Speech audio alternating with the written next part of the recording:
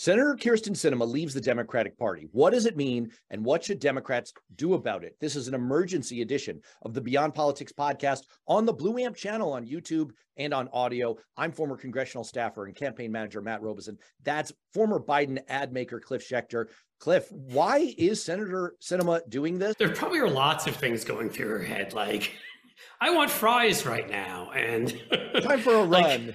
I'd like to go for, darn it, you got me. I was like, where's the next marathon? She's somebody who I think often about people who are very smart academically, but are very stupid politically. I think she was like a Rhodes Scholar, but She showed her political judgment to be just inept numerous times. She comes from what I would call, and it's a very small wing in the Democratic Party at this point. It is this big a wing in the Republican Party, the performative wing, which we don't want taking over, which is you do whatever it takes to get people to pay attention to you, to be on TV, to have the media singing your praises as independent-minded and this and that kind of thing. And she has been selling this persona since she became a House member. Mind you, she was a completely different person before that. She was a Green Party gadfly who would attack the Democratic Party from the left all the time, supported Nader in 2000. I sat on a panel with her at Netroots Nation in 2008, 2009, because I wrote a book on John McCain, and she was there.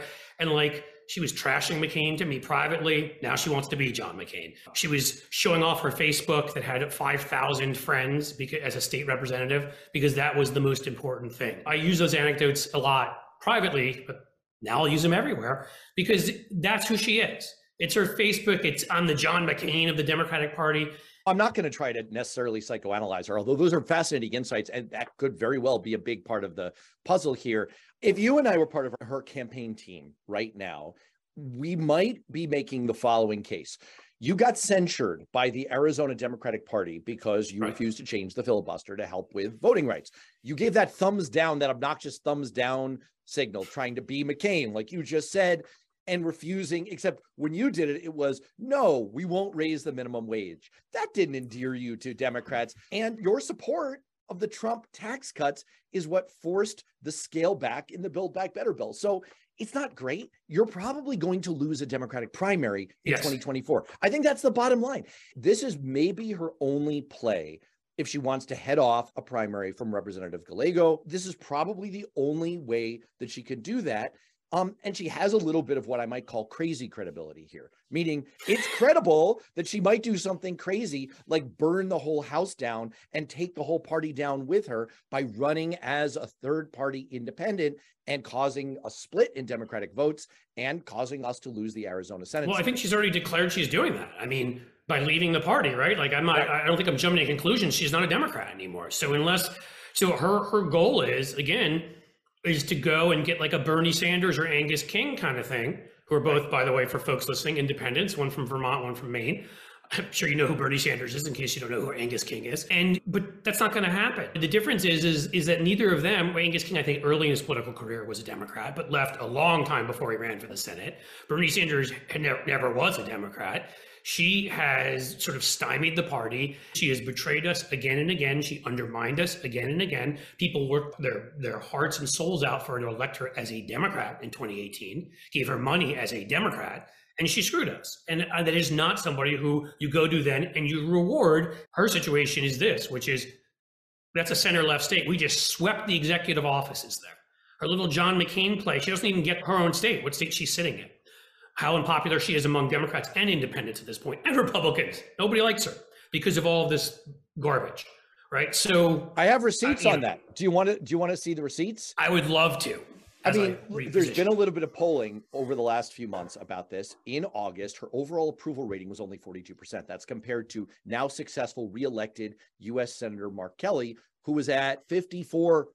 So she's 12 points south of Mark Kelly in that poll. Right. And if her whole play here is to try and portray herself as a maverick and independent, she's not popular with independents either. Her approval rating among independents was also only 42%. There was one demographic that had a positive approval rating for her. That's Republicans. She was up 47-41. The problem there is they're mostly approving of her because she was being a pain in the you-know-what to the Democratic Party. They like that kind of thing. That's not going to hold up in an election. They will choose the Republican. So the upshot here, if there's one thing to know, if there's like a big headline from this, I hear you saying, and I hear me saying, that this may be actually the right tactical move politically, because she was probably going to lose a Gallego primary in the Democratic Party. She might have felt like she was forced into this, or maybe the psychology you were talking about played in as well. But this sets up for a really tough situation for Democrats in that Arizona seat in 2024. Well, what I would say is tactically, it's the right move, but that's because of the position she put herself in, because of her own stupidity, because of her own me, just to be clear. And to go back to the sort of what you were saying earlier, right, about whether Republicans like her, what reasons they like her. When it becomes clear that she is an out bisexual who's very much in favor, very pro-choice and in favor of gun control and these other things, I'm sure the Republican primary electorate will love her. Yes, meaning right. She has no place there. She can't win there. She probably couldn't win 15% in a Republican primary. So that boxes her in right now, because she can't caucus with the Republicans, because then she will lose all credibility to Democrats and independents. She's left the Democrats, so she either caucuses with the Democrats or she can caucus as a nobody, and then she doesn't really hurt us. The headline here is, this is going to set up for a really tough situation electorally in 2024 for Democrats. It doesn't have a huge impact in terms of the Democratic Party agenda, President Biden's agenda, or the U.S. Senate. We're going to keep the same committee balance. She wants to keep her committee positions. I know I'm talking about committees. No one cares about that. But believe me, it's super important for keeping our legislation. If we have any hopes of passing anything in the next 2 years, you want that committee majority, because it unbottles your legislation. It unbottles your judicial nominations. It also, we're going to keep that outright majority. So it means that Vice President Harris doesn't have to be there to break those 50-50 ties. Maybe she can boost her popularity a little bit. That wouldn't be bad. But the bottom line is, she already sees herself as incentivized to try to push back on high profile legislation, because she's pursuing this brand as an independent and like a kind of a third party. Now she is an actual independent. She was going to do that anyway. We've seen that movie in the last 2 years. And how many people remember, as you cited before, the fact that Angus King and Bernie Sanders are actually independents who vote like Democrats? The one thing to watch out for in terms of substantive impact, don't forget that since 1973, between 1973 and 2012, 15 U.S. senators. Some serious knowledge on you now. Yeah, well, this is depressing. I don't mean to be morbid about this, but 15 U.S. senators died in office. That's once every 3 years. We have 3 U.S. senators on the Democratic side who are over age 80 in this upcoming session of Congress. So, again, not trying to be morbid, but that's a reality here. But you're right. Somebody could die. You have to take that seriously. Here's something else. Here's another permutation of this. What if you just send her, what if Biden appoints her to some third-rate ambassadorship somewhere so that Katie Hobbs, once she takes office, can fill the seat? Let her go to like the Federated States of Micronesia. There you go. There you go. Like, I'm trying to think of a place like that. Make her like the ambassador to Bali. And even though it's not its own place, she could just go hang out on Bali and like talk to people. Or Kof Angan. Ambassador to Kof. I think the headline here is what Kari Lake tweeted this morning, which was great news.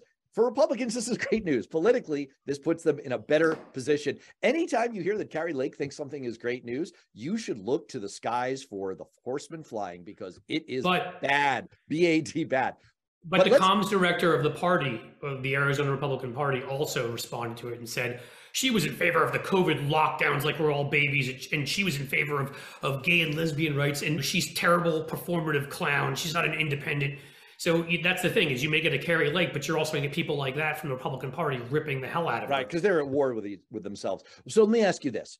At the top, we teased this question of what are the implications, but also what should Democrats do? So Cliff, what should Democrats do if you're Chuck Schumer? Like, how do you handle this politically? If you're the Arizona Democratic Party, you don't want to lose this Senate seat because you split the Democratic vote in 2024. If you're Ruben Gallego, like, what do Democrats do now? Well, Ruben Gallego should get in immediately, because you want to plant your flag. And I mean, you already see other people. I've seen one or two people already talking about it who live in Arizona, like, hey, if I ran, would you support me? Who are people that have bigger, let's say, I don't want to insult anybody, but have bigger social media presences and that kind of thing. I think he should plant his flag. He's Latino in a state that is heavily Latino and growing that way. He has charisma. He's a likable guy. He's done everything for the party and come out and supported every candidate. And oh, by the way, he's a veteran who's a war hero. So you know what? Like, he should plant his flag immediately, get out there and start running. People should raise money for him and do all of that. The question is bifurcated. What should they do in terms of campaigning? Well, they should be dropping Oppo and things like that to certain reporters so that she is being undermined and by key demographics that she would need to win over as an independents, moderate Democrats, moderate Republicans, destroy her in that part already. She's offended a lot of people. Finish that job off so that she decides that she has to walk away in 2024 and lose. That's what I would do on that side. The tougher one, and you've maybe convinced me. You think that we should basically like not fold, not call. You think we should raise here. You think Democrats. But again, I'm separating the campaign side and the Washington side. You being the smart person you are, we talked offline, and you may have convinced me of your position when it comes to how to treat her in the Senate.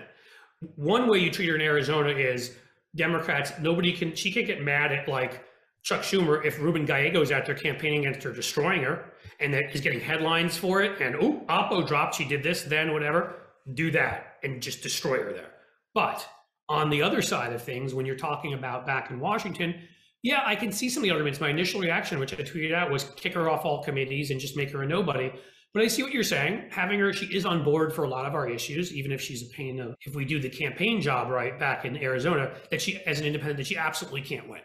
That maybe she could throw it to a Republican, and maybe she's willing to do that. But I think you need to call her bluff on that and stand up and in the campaign and do that. So what you're basically advocating for here is in Washington, that's my kind of position on this, which is if you've got a little bit of leverage, which is she likes being on committees and having the assignment she wants, hold on to that. You don't want to deploy that now. You raise a really important point, which is when my former boss ran for the US Senate in 2010, I called the White House political director at the time, and this was 2 days before the election. I was like, look, man, we're about to lose. And Paul was one of the early endorsers of Barack Obama. What is the president going to be able to do? You please tell me that you have a plan in place to take care of him. And they did actually offer him a position, one that he did not take in the administration. But that is another point of leverage. That's all I wanted to connect to. You're raising a super important point, which is that because it could be in the administration too. You're right. It's not just ambassadorships. Like, hey, be the deputy undersecretary of like fashion. Sorry, couldn't help myself. What is your next move? What is your end game here, Kirsten? But let me say one more thing, because I jumped in back to the ambassador thing just because I didn't want people to forget it. But that wasn't even what I meant to get at before, which is. Because you said the exact right thing. You play the game right now, right? And you do. But there is no reason why you need her for legislation now.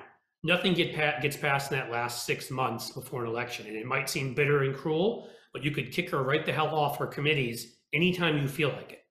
So you wait. And at some point, when you've determined it will harm her political prospects, but she's helped you every way she can in terms of helping you pass legislation, then you say, sorry, you're no longer a Democrat. We're removing you from committees, and you do it but you also say, you broke this rule. You did this, whatever. They can find a reason to do it. Well, that's what I would do. And then she runs from a position of as much weakness as possible. Well, I think what you want ultimately, though, is you're not going to control her on every vote. And the fact of the matter is, with a Republican House, you probably don't have a drop dead vote that you really need her on coming up anyway, because anything that's going to actually pass and become an actual piece of law is going to be a compromise where you've got Republicans to begin with. Frankly, what former Schumer right-hand man on policy, Ryan McConaughey, said on this show last week was, get ready for a whole bunch of gangs. Remember, like Gang of 14. Look for these bipartisan groups of senators to get together. She's probably going to be in those things anyway. That's not where you need her. What you need is to think about the political situation in Arizona in 2024. The end game for the Democratic Party is to push her out of that race so that she doesn't split the Democratic vote. You want her to step out, which means she needs a landing place. But the upshot of what you're saying is this. As we sit here and record this December 2022, we don't know. And you want to keep your powder dry. If there's one message for Democratic leadership, it's, all right, let's keep our powder dry, keep our leverage for when we really badly need it, and also think about our end game. Because with the exception of some exotic cases where you suddenly need her on legislation, or there's a Supreme Court justice opening and it's like, no, Kirsten, you're with us on this, we're dropping the hammer on you. then probably your political endgame is we need you to drop out of the 2024 race, clear it so that there's just a Democrat and a Republican on the ballot, and we will give you the best golden parachute we can. Do you want an ambassadorship?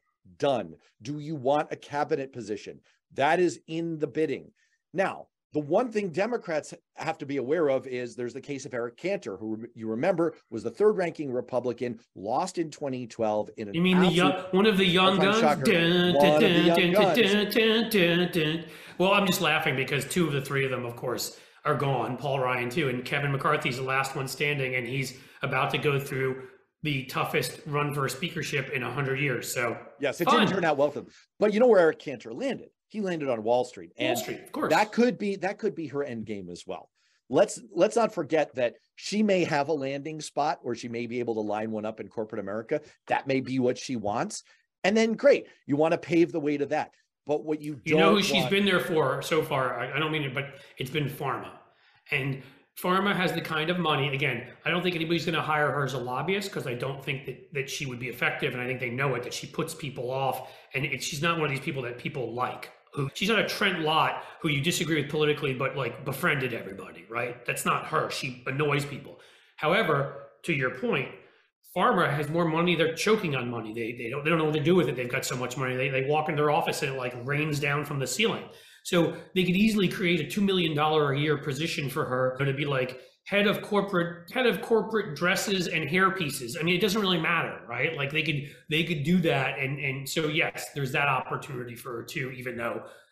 There's a rich history here. Remember, Billy Towson was the chairman of the House Energy and Commerce Committee, and he was a Democrat from Louisiana, and then he became pharma's top lobbyist. This may just be fairy dust too, but I would redouble their efforts right now to see if they could bring in Murkowski, who, by the way, again, I'm saying it's a long shot, so don't get me wrong. But unlike Collins, who doesn't seem to believe in anything, Murkowski did stand up at one point and say that she would have voted for one of those voting rights bills if it came to the floor. I don't remember which of the two it was. She's been good on a number of issues. And she not only proved that she could win in 2010 by having her name written in. I mean, her dad was governor and whatever. The Murkowski name is pretty big in Alaska, but Alaska's gotten more moderate. We just elected Mary Peltola as the House member. You don't have to be a Republican anymore, and they have ranked choice. So she can win in numerous ways where she does not need core hard right Republicans. So she's in a different position than any other Republican and seems to honestly be a center-right figure.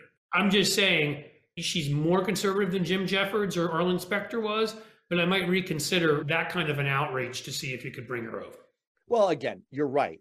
She doesn't have a future as a lobbyist. And for a lot of members of Congress, even senators, that's happened to John Breaux of Louisiana. It happened to Trent Lott, who you just mentioned, after he talked about how much better the country would have been if Strom Thurmond had been elected president and had been able to presumably pass segregation again. Anyway, all of that was okay to say back then, though. Yeah, that was all the way back in like 2008. Right, exactly. So, I mean, look, there's a rich history of these kinds of figures going and becoming lobbyists. We don't see that as the future for Kyrsten Sinema, but there are multiple soft landing positions, and this administration and this Democratic leadership can be very helpful to her in helping to secure those. What do Democrats want? They want her to not split the vote in Arizona in 2024. What do we want? Kyrsten Sinema gone. Right. When do we want it? Preferably before 2024. Exactly. All right. So let's wrap this up. On that note, the bottom line here is no massive implications for the Dem agenda or for the Senate mechanics in the next 2 years. Just keep an eye on the actuarial tables here for some of our incumbent senators. No, I mean, that you make an incredibly important point. And let's be honest also, like, forget actuarial tables. There are things that happen in people's lives that cause them to resign in the middle, right? I mean, Ben Sasse just took off because he got offered $2 million, I don't know what it was, by the University of Southern, one of the Florida schools, to be president. Somebody gets an offer that they feel like they can't refuse, and they leave. And when you have this close of a Senate, you got to remember that could happen too. So, yeah, I mean, I just think the implications likely, unless something of that sort happens, the implications policy-wise are not many. Politically in Arizona, again, it is a state moving to the left. It is a state, a guy like Ruben Gallego is perfectly set. He's not far to the left either. He's sort of center left. He's perfectly set up to run in. big time military population in Arizona. That is important. He's a vet. And I think you keep your PR operation, even if it's off the record, undermining her and let Gallego go to town going after her. And the Republicans are going to go after her anyhow because they don't like anything about her. And I think she can be in a position where she's a non-entity by 2024 and realizes she's going to embarrass herself and get 10% and she's willing to walk away. Right. So the bottom line in terms of what Democrats should do is let the situation unfold, support Gallego, let the situation unfold so that she's basically got Monty Hall, door A, door B. And door A is your poll numbers are going down. You're getting hit from the right. You're getting hit from the left. You could try and do this independent path. It's not going to work. Or you've got door B, much more attractive, soft landing, play ball with us. We'll play ball with you. That I think about wraps it up. Thanks for being at the channel and for listening and watching.